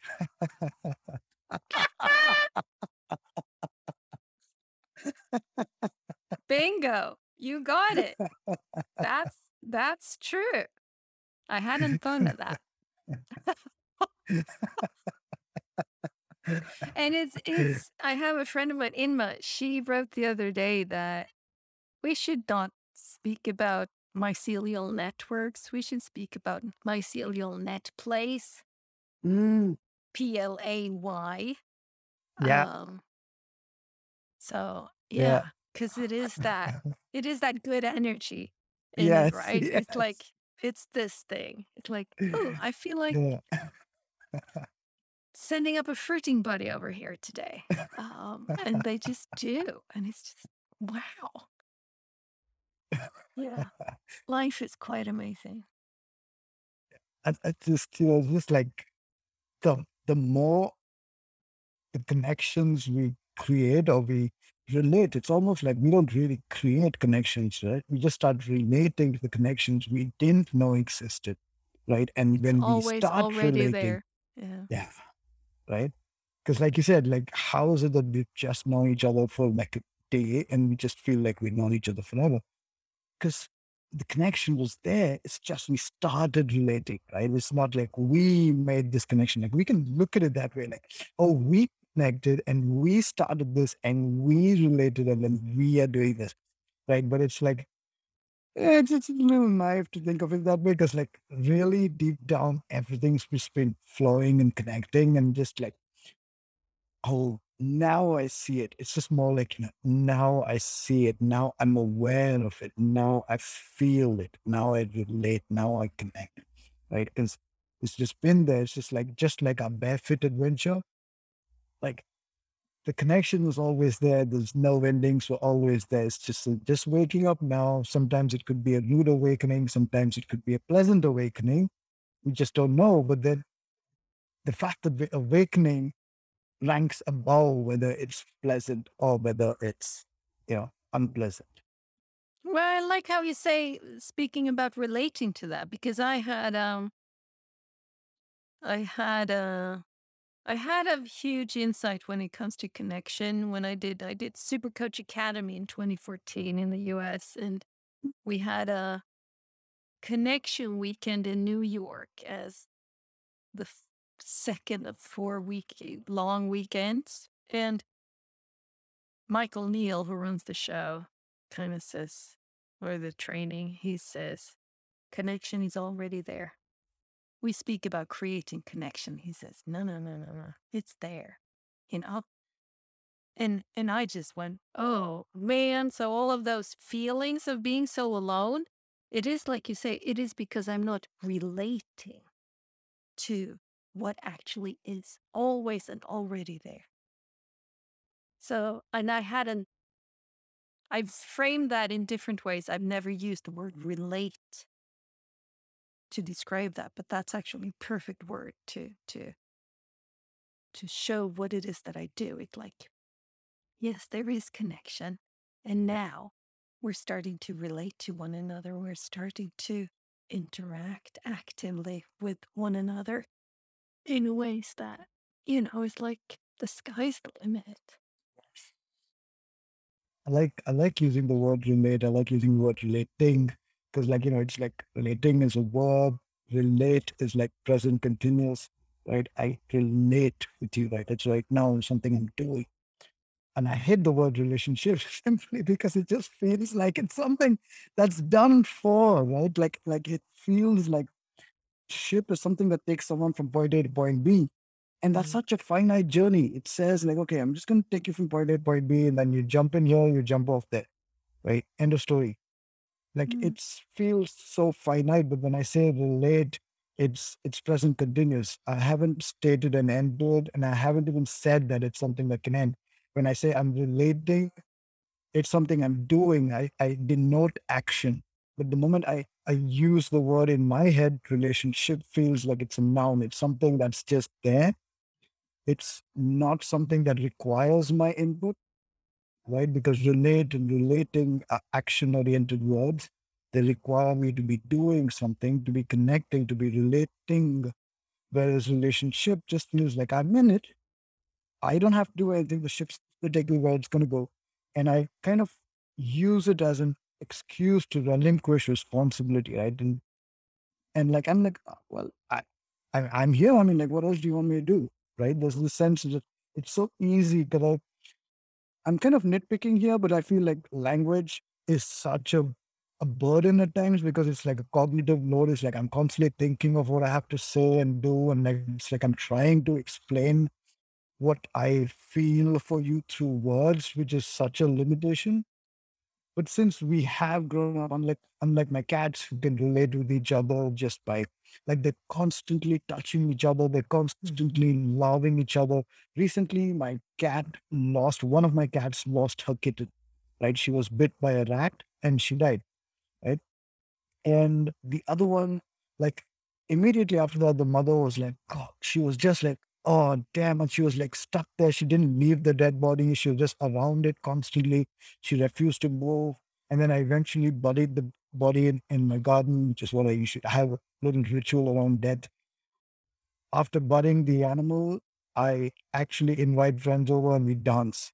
We play music and we dance on the grave, literally as a sign of celebration of the Mm, animal's life mm, and the joy that he or she shared with us as a gift for us, right? And our relationship. And now I'm just like, hey, so this is our farewell to you. So bye bye. And, we're not going to mourn your death, but we're going to celebrate your life, right? mm, And so we did all that ritual. And then the mother eventually, immediately went back now to the other kitten. So she had two of them and she had actually stolen the other kitten from another mother, another kitten mother. And so they do all of these things. So anyway, she had two kittens, and the one that died, she was so distraught. But the moment she realized that this is over, it's finite, she's not going to come back, she's, you know, it's gone. gone. Mm, She took all of that and showered that affection on the other cat, right? And it's constant licking, touching, cuddling, holding, staying around her, this constant sense of contact and proximity, right? And it's almost like this in the human world is seen like a bug, right? It's like you're yeah. stalking me, you're making me uncomfortable. Why are you in my space right now? Don't you think this is enough? Like, okay, we can cuddle later, but this is like 24/7. What the fuck? Right? There's this sense and then we want poetry. And then we're like, okay, you need to write me something. You need to show me how much I mean to you. Right. But I feel like, again, this brings us back to the whole body thing that I feel like there's so much the body can communicate. There's so much the body can, express. Right. And I feel like that's one of the reasons why we love dancing so much. Right. I also think that's one of the reasons we love sex so much. It's not really the orgasm, which is just the cherry on the cake. It's the whole cake. It's the contact that we are Mm, starved of. Like I'm amazed at the amount of contact. It doesn't have to be male, female, doesn't have to be father, mother, brother. None of those interactions, none of those roles that we play in a community matter to the animal's soul. It's just contact, security, warmth, affection, all of that, expressing that through contact, right? It's just constantly like I could see a little 2-month-old kitten sitting with a 20-month-old, a tomcat who's otherwise surly and just sitting in a corner like that, wow, like, just like scowling at the world and right. And then this little cat goes up here and this snuggles next to him. This guy's like, what are you doing? Right. And then he just warms. It just takes a few seconds and then he's like, all right, cool, you can cuddle. And we're just sitting there. It's just that warmth exchange of, and I feel like if we miss out on that, well, that's when we have to resort to language. We need to resort to, how well we can express to each other in languages. This brings me back to the whole relating. Am I relating through words? Am I relating to contact? Just proximity, just being in the same space with another human. And I think in this whole lockdown situation, that's one of the things that has struck people as a very powerful thing, right? Just why are we so upset if we have the internet and if we can connect with people on world? Why do we still crave the sight of another human being, the feeling of another human being in the mm, same space? Right now, we're on this call for a while now, but we're not literally in the same space because I can feel your vibes to a certain extent. But that physical proximity is the one thing that I don't feel. There's a tactile sense of contact, which I don't feel. There's the olfactory sense of smell. I can't smell in the room. Like there's so many factors.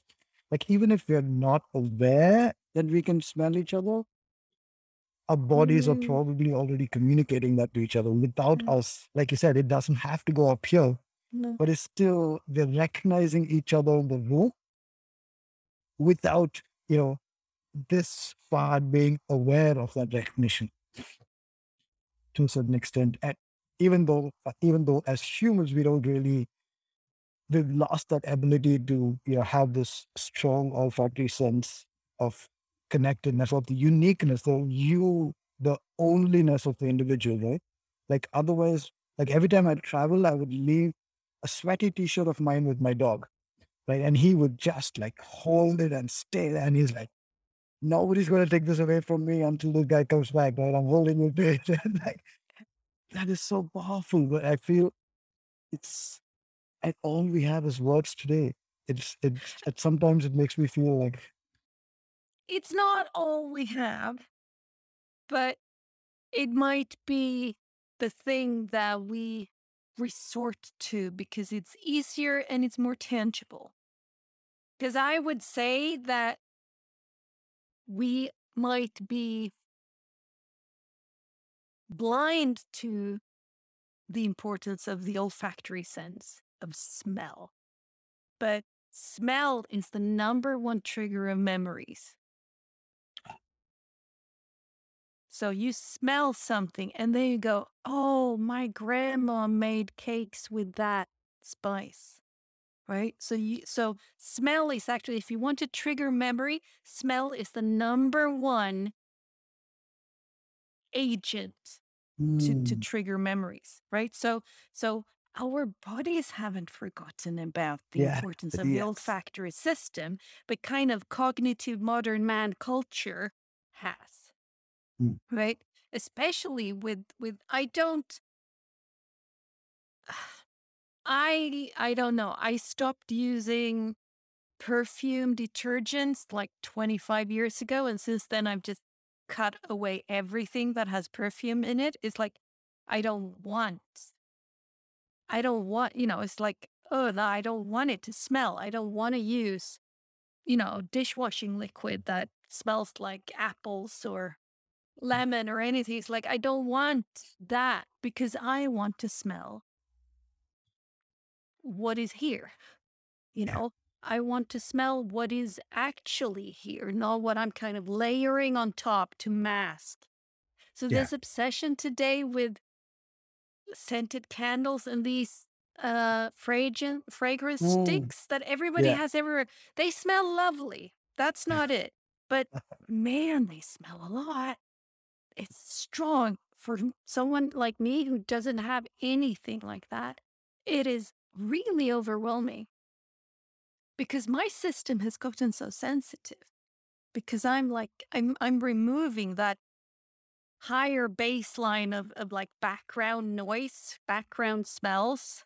So Yeah. my baseline is and it like so s- I would say smell is really, really important. And I wanted to say when it comes to relationship, thank you for that piece of tankesbjörn. Um I have not thought about the word relationship that way. But that was tankesbjörn through and through. Um,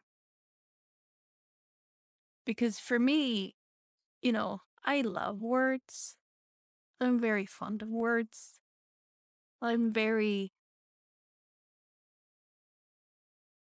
I'm very attuned to the beauty that words can convey if they're put together in a specific way and how it can my entire body can just go, oh no, if I read something that's badly written, it's like, oh no. So I'm a very word loving person and I'm very deliberate. I try to be very deliberate and conscious about the words that I use. So I don't use must and should a lot. I avoid right and wrong, good or bad, unless I really mean it, right? It's like I I use the word and a lot more than I use the word but for the same reason, right? So I'm very conscious, but I have not thought about relationship as this transactional vehicle in a way, Yeah. which just, hmm, that one's gonna be Hmm. here in the background and percolate. That will probably pop up in a blog or two. Um, because that's interesting. And like I've been single for 5 years, and I've not been dating or anything until the spring when I got on Badoo, which is quite popular here in Europe. I've understood, and I'm having some absolutely fascinating conversations. You know, it's just deep, meaningful, very open, very vulnerable, and just I love it. It's the best. And let's say, where was I going with this? What was I saying before? Where was I going? Maybe Mm, something to relationships.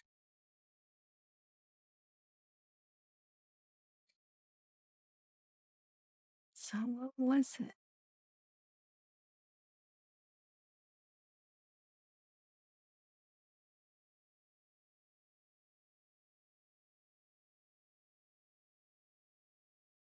That one slipped away. But it's like the oh yeah, there it came. Ah, you got it. I got it. It came back. They usually do. Um, I have seen through the interactions that I've had, and I've done a number of walk and talks with people because that's kind of an easy way. It's not as contrived as sitting down and having dinner or can be, but you're walking and it's easier in a sense. But I've picked up on two like main aspects about me. It is words do matter to me. If there's somebody who isn't able to like spark my cognitive, my intellectual, you know, uh, circuits, not interested. If there's no physical spark, if there's nothing happening on a physical, either because of smell or just nah, it doesn't really, or it just doesn't feel like it. It's like then any romantic entanglement is just off the table, right? But if both are there, that's possible. It's also Yeah. possible to just go with friendship, right? Yeah. And that's possible if there's a great like cognitive and there's no physical attraction. That's friendship too. But if it's just one or the other, I'm just not interested.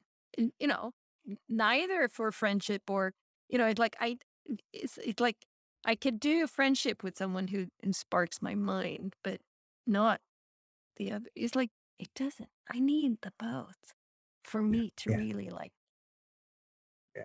want to relate. Um, I think.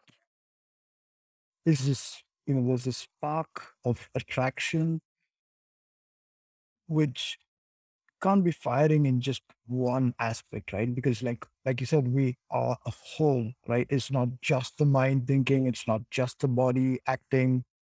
It's and the more you're aware of this, the more united you are, and then the more you desire stimulation and satisfaction in both these realms, right? And then anything else feels like a half-assed effort, even if it's not the fault of the individual because they are not aware. But the fact is that you are aware. So you are aware of what you're missing out, Yeah. even if the other is not aware of what they're not offering or not bringing to the table. And it comes right back to where we started the idea that it starts from within, right? It starts like if I am not doing justice to my own body, to my own self, to my own, acceptance of this am I being satisfied? Am I being catered to? Am I loving myself? Am I catering to the love that I deserve to, and that love is not just up here or down here, but it's, it's the whole, right? And maybe it might appear like, okay, cool, we do this, but then you're actually doing a disservice to yourself. You're doing, yeah, yeah, to a certain extent, you're actually hurting yourself because you're not expressing that this is not enough, right? And it's so powerful a word to say that more often than not, just saying, hey, this is not enough. Like it seems rude, like we've reached the stage where it feels like, oh my God, like you had to say that to my face. Like, how could Yeah, you? yeah. But That's tankesbjörn. Ooh. yeah, but right? I mean, like, that's Yeah, doing everyone a favor. That's doing yeah, it everyone is. justice. That's saying, hey, Yeah, I love myself. I deserve everything that I love and everything that yeah, I need. Right. yeah, And you deserve to know the truth. So, yeah, you know, yeah, here it yeah. is. Here it is, yeah. I have a friend who says tydlighet är snällhet in Swedish, which means clarity is kindness. So the clearer I am when I communicate, the kinder that is. And this is a Yeah. perfect example of that, right? And I've been observing myself around this thing because I have in the past I have had um I've been programmed, you know, into quite a lot of the time saying no when I'm a yes and saying yes Mm, when I'm a no, which I think mm, is not uncommon when it comes to women, maybe especially, but it's like, and I'm onto this and I'm unlearning this thing and learning how to say yes when I'm a yes and no when I'm a no. And this thing is one of them. So and I'm very, very good at observing myself. That aspect of me, that meta me is constantly on, which is not, for me, that is a positive thing because I don't use it as a scapegoat to not also feel what I'm feeling. So I feel what I feel and I see myself feeling what I'm feeling, right? And I went for a meetup with one of the people that I matched with on Badoo. And upon just seeing him, that little thing said, possible friend, right? And we had a good enough time. And then it just so happened that we met up a few days later at another place. And then we were chatting and then we had lunch. And it was like in the chatting, I could make myself think that there was more than, but this little meta me that said from the beginning, possible friend, that one was right, you know, because it's just not enough. It was not a match on like you say, it's like it needs to fire on all cylinders. That's yeah. what, that's the thing. Um, so then when I kind of realized that, and I remembered back to that first thing, it's like, oh yeah. So for me, there's this little gap where I can learn to honor that insight, that instinct, that um, intuition Yeah. earlier. So that's a process that I'm working on, I would say. Um, I love, this whole, it's like it's so easy. Like my love, I've just been, if I look at it in three phases, the first phase, I'm just obsessively, just driven by instinct, right? But it was baser instincts, right? I mm, didn't think of anything finer instincts. It was just a baser instinct, right? Like hustle, I need that, right? Like Hulk, see Hulk smash, right? Like I just need to get that into my veins. I need to get high. I just need to get high. I just need to get high. Like that was the only thing. It was just this overwhelming instinct. And then when I finally cleaned up and I was like, okay, now I got to get this act together. I'm just going to be like intellect, intellect, intellect, right? Not going to let the instinct interrupt. It's not going to get me this time. Just going to go completely rational. I'm going to do things by the book. I'm going to follow process. I'm going to be disciplined and get things done.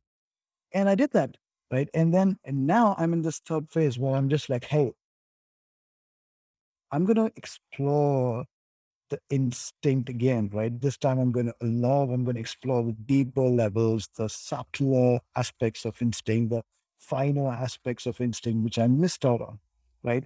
I was crude earlier, and I'm going to now dive into the finer aspects. I'm going to discover aspects and facets of myself, which I explored, but I missed registering. I missed being aware of it, right? I was just so awash with this load of energy that I didn't register what I was feeling. I was just numbed by the ex, explosion of feeling that I'm constantly, ex, you know, exposing my body to through drugs, through other mood altering substances, etc. But now I'm just going to be like, so I'm constantly in the space where I'm trying to find, okay, how am I feeling? What am I feeling? What am I doing? What am I saying? What am I thinking? Right. And I keep trying to match what I think of as, you know, TSD, like, is my thought, is my speech, and is my deed in sync? Right. So if I think that I like this person, am I expressing myself honestly and saying, hey, I like you?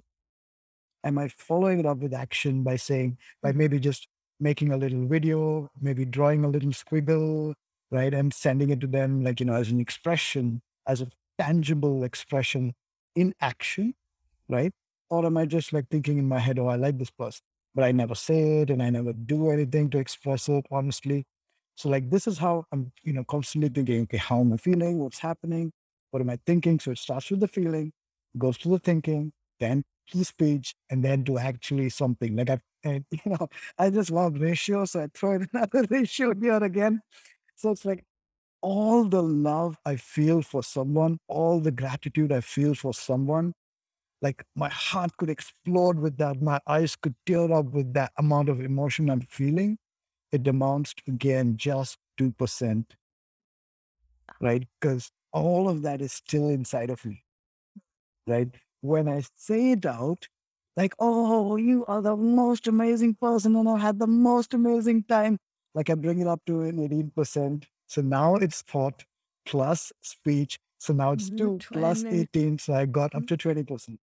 But it's still nowhere close to me, like a little kid, taking a piece of paper, squiggling a little drawing on it, and saying, hey, Helena, this is for you. I think you really look cool, right?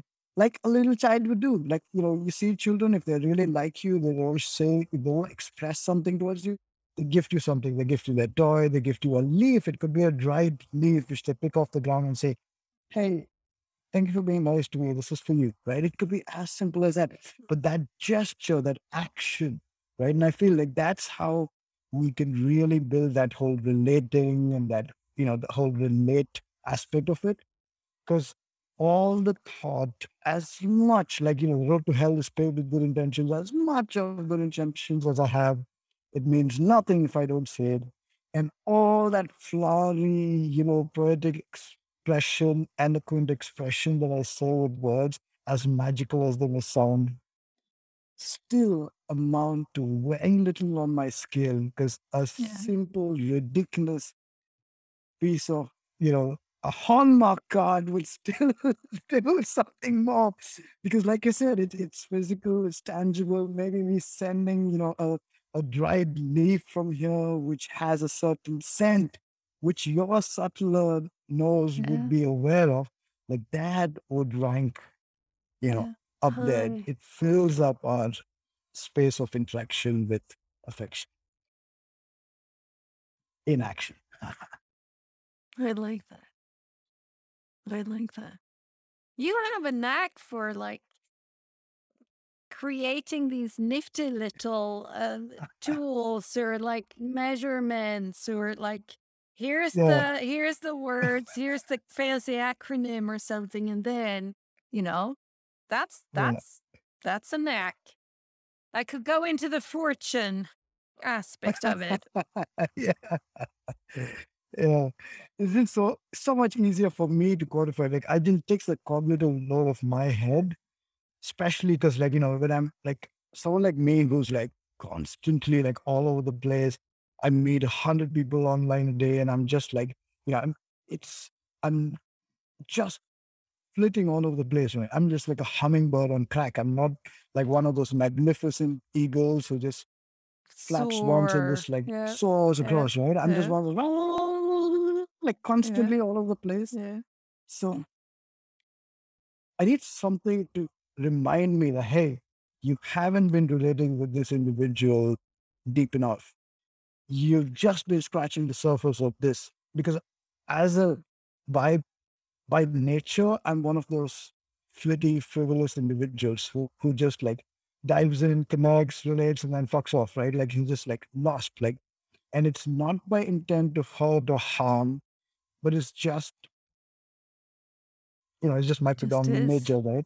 It just But is. yeah, but that still is hurtful to others who are not aware that this is my nature, or even if they're aware, expect something more. So I realized that it doesn't have to be this way. It doesn't have to be like, oh, I'm just like this, or, deal with it sort of a thing. I can find some sort of a common ground. I can say, hey, right, or, just by using these little tricks and hacks and just making these things possible, I'm like, hey, I've been talking a bunch to this person, but have I been actually doing stuff, right? And this is really weird. I've been trying this all over the internet this whole last year. I've been sending people gifts, random people I meet on the internet. I'm just like, hey, do you mind sharing your address? I want to send you something. Something like, wait, what? Why do you need my address? What's happening here? Right? And someone else thinks, okay, this brown guy over here, he tried to get into my country. Is he trying to sneak in? I'm just like, no, no, no, wait. I wouldn't go. I'm like, I'm really happy that I am. And, but it's just like, and then when you say it's a gift, then there's even more suspicion. It's like, wait, what do you want from me? Yeah. What do Right? you There's want this from me? ulterior Yeah. motive.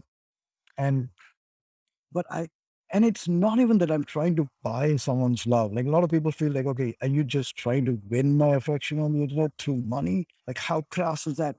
But I'm like, this is it. It's not the value of the gift, but it's to me, it's a completion of my cycle, of my spark of affection for someone. If I don't take it through these three steps, if I just think, oh, you're such a nice person, and if I say you're such a nice person, and I could give you a nice, a testimonial on the internet, this person, shout out to the so and so person, like shout out, like shout out. That's not enough. It doesn't close the loop for me. It doesn't complete the circuit for me. I need to do something tangible. And I'm the kind of freak who would probably fly down to say hello, just give you a hug and fly the fuck back. Right. I'm totally down for that. But that's not likely to happen now, considering the situation. So that's why I would rather just, do something else to complete that loop and to close that loop. And I feel like that's something that I really want to, part of the whole play thing that I'm doing is that gifting. Like I feel like that's one of the incredible ways we can start strengthening these connections, right? The same, like whether it's a my single network, whether it's a human network, whether it's a spiritual network, that genuine affection of gifting, it could just be, anything, right? Just anything. Just gifting strengthens our connections like no amount of words and no amount of I just, have good vibes and good wishes for you is going to cut it. It's interesting. We had in December of 2020, I have a very small Patreon community for Tankesbjerg where we do monthly Zooms on a topic. So we do 90 minutes. And in December of 2020, we did a topic on gifting. I'll send you that doodle because I doodle when we do those. And it was an interesting topic to get into because there's a lot of norms around that. Like you say, what are you after? If you give me something, I have to reciprocate, yada, yada, yada. It's like, and if you kind of try to get past that, there is that genuineness in it that can just be, again, it's a lovely way of relating.